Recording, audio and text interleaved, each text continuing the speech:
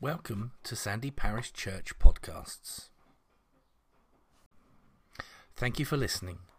If you would like more information on Sandy Parish Church, please visit our website at sandyparishchurch.org.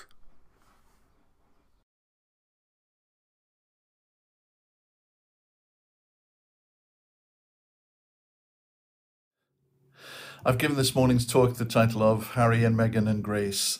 I wanted to begin with a story that I read in the newspaper this week. As you probably know, Prince Harry and Meghan have had a very mixed relationship with the media and the public, and people tend to be quite divided and opinionated in their comments regarding the couple. One particular controversy was the £2.5 million spent renovating Frogmore Cottage close to Windsor Castle. It was gifted to them by the Queen. Well, last week they hit the headlines because they had signed a multi-million-pound contract with Netflix to produce films and documentaries which they want to be upbuilding and positive in nature, using their influence for good, you might say. The headline in the newspaper of September the 8th reads, Duke pays back £2.4 million cottage costs with Netflix money. The Mail on Monday writes, it was revealed that the Duke and Duchess of Sussex, who had been paying back the cash in monthly instalments, announced that they had totally refunded the sovereign grant for the redevelopment of Frogmore Cottage. They are very relieved and very pleased to have been able to pay off the debt so quickly, a source said. This has been a proactive step for them and something they wanted to do from the outset. There was no requirement from the Queen to pay back the money, but it was important to them that they did. And after the Netflix deal, they were in a position to do so. I think this is quite a significant moment for them. And I just think that's such a lovely, positive story. But the thing of note for me was the following statement from the newspaper article. The Republic Organisation, which campaigns for an elected head of state, heavily criticised the amount of public money spent at the time. And Graham Smith of the organisation, Republic, said today, Harry should have paid this bill from the outset rather than expecting the taxpayer to stump up for the cash. Now, whether I'm a pro-monarchy or pro-republic, whether I think the royal family a brilliant piece of heritage and culture or a waste of public money and an anachronism is neither here nor there. What bothered me about the comment from the representative of the organisation Republic was the lack of grace in the response.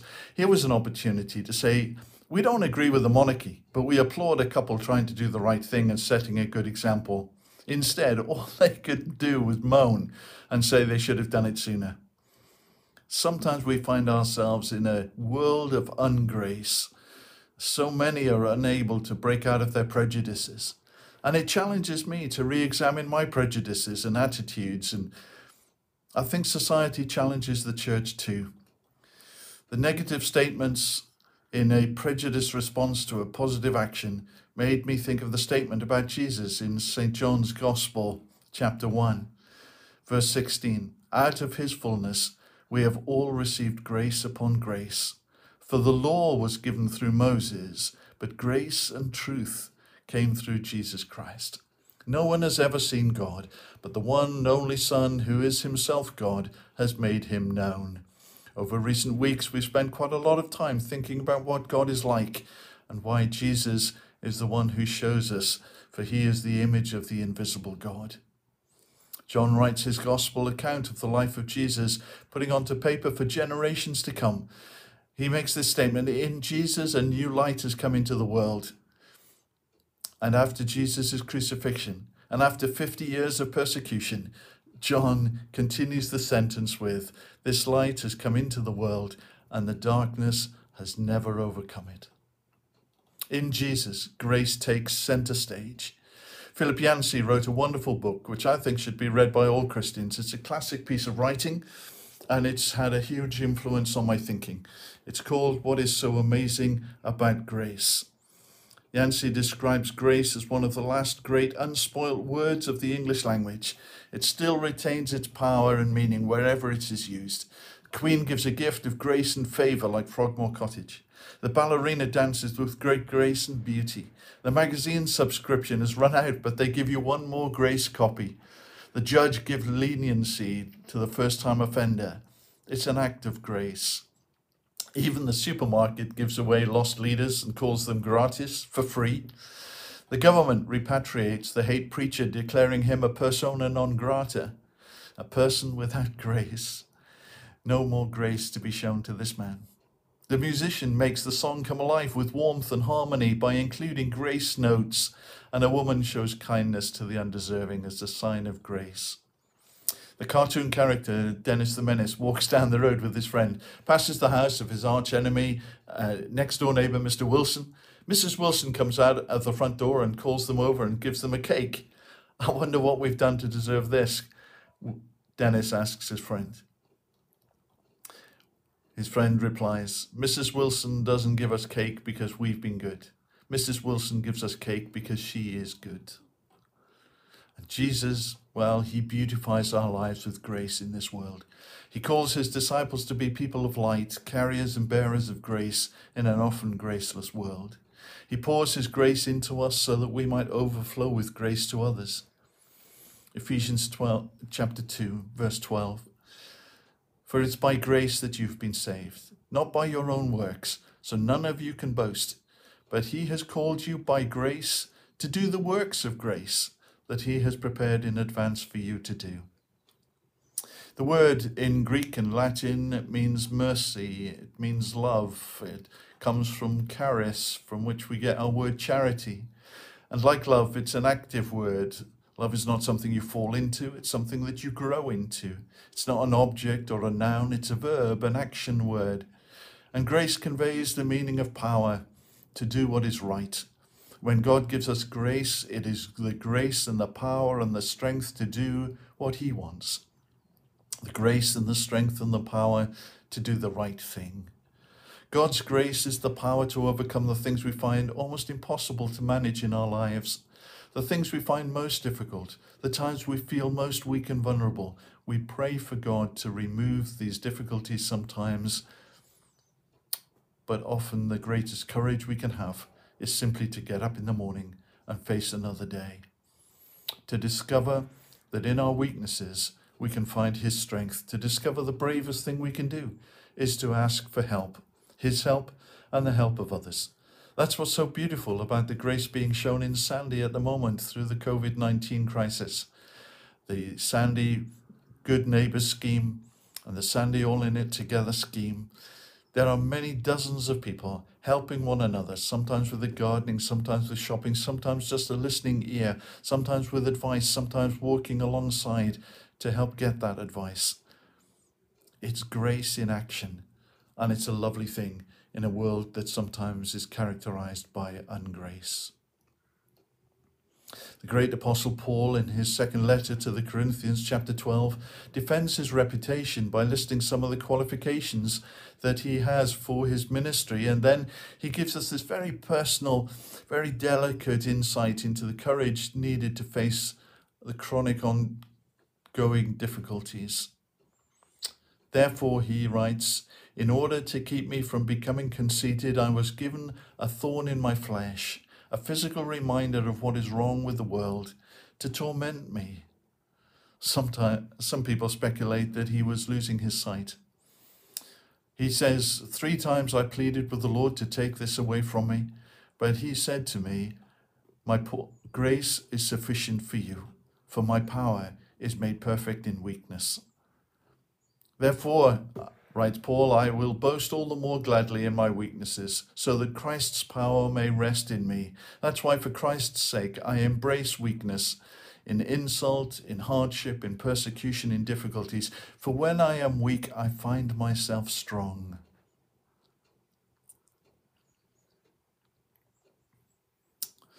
Real challenges for us to rest upon his grace. I wonder what the favorite time of year is for you. Some like harvest, some love Easter, some love the summer coming up. I've always liked Christmas. As a child, I loved getting presents, and I would hunt them out during the weeks leading up to Christmas. I would sneak a peek beneath the Christmas tree, unwrap the corner of the parcel and have a little look. I would stay awake until the early hours waiting for the presents to be delivered to our bedroom door, and then I would open them all and then go back to sleep. Last year, I was given a present from Anna, my wife, and all neatly wrapped up. I opened it up and found it was a book. And a memory stirred, and I said, "Darling, isn't this the same book that you gave me last year?" "Yes," she said, "and I am going to go on giving it to you every year until you read it." So I decided, perhaps hoping that I get something else for Christmas this year, perhaps I better read it this summer. You know that Anna is a woman of her word, and I was afraid she might give it to me again at Christmas. The book is called Vanishing Grace. It's a follow-on from the book that I mentioned earlier, again by Philip Yancey, and I'd recommend it to everybody to read. Philip Yancey is somebody who has influenced Anna and I in our thinking. We love his books. Bono, the lead singer of U2, writes, "It's a lot to expect authors themselves to live up to the magic of their own words, and it's very special when they do. Philip Yancey has a way about him that can only be described as graceful." These books by Philip Yancey come highly recommended by Nicky Gumbel of the Alpha course, and I'm glad I picked up this book, Vanishing Grace. It's a book for the moment. It's a book that I would recommend. Whatever happened to the good news of the church? Evangelion comes from the Latin and the Greek. It means good news. Good news is where we get the Old English word gospel from. So how come the word evangelism or evangelical has become such a negative concept to the world? This second book on grace is another must-read. Grace is not limited to the church. In fact, sometimes it's hard to find it in the church. Grace is to be found in many unexpected places, and the COVID crisis has shown that, as I've already said, many times and many places here in Sandy, many different people exhibiting grace. But Philip Yancey's book, What's So Amazing About Grace, was an international bestseller. It explored Christianity's great distinctiveness, grace, and what it means on the streets in our everyday life. And in this new book, he returns to the question, what does the church have to offer a broken world? And why do outsiders so often view Christians so negatively? The contributors write, say, this is a milestone book for those who are trying to live out their faith and to make sense of it in a changing landscape today. You can find copies of this book online. Buy it secondhand for just a couple of pounds. Recently, Anna and I watched a film called Amazing Grace, telling the story and the struggle of William Wilberforce to pass the law stopping the slave trade and banning slavery in the British Empire. He found strength in his weakness and together with others discovered that God's grace is sufficient to overcome the greatest of obstacles. There's a rendition of that great hymn written in 1772 by Wilberforce's friend, the Reverend John Newton, who was rector of Olney in Bedfordshire.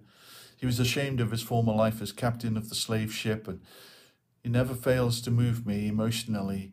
This version of it, sung by ex-President Barack Obama at the funeral of those killed by racism and hatred in Charleston shooting in church in January 2017.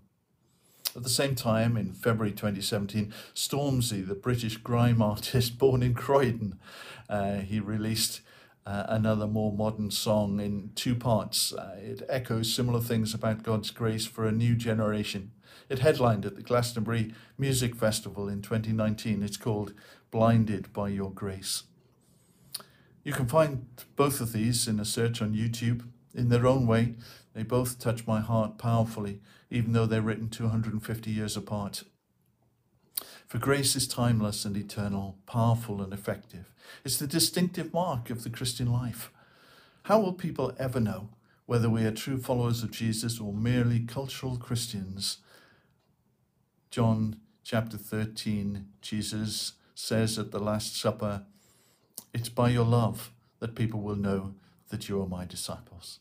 The secret, writes Paul in his letter to the Philippians in chapter 4, is to think about the good things of life, to think about whatever is good and whatever is noble, whatever is pure, whatever is positive. Fill your mind with these things, and then, by God's grace, a peace will come, a peace that goes beyond what you could understand. It will come mysteriously. It will come unexpectedly. A peace that will help you in today's world, in today's circumstances, to find and hold on to his grace, to find power in your weakness, and discover that as you lean upon him, he is faithful, for he is our Father who is in heaven. We want his kingdom to come, not the monarchy, not the republic, but his kingdom, the kingdom of grace.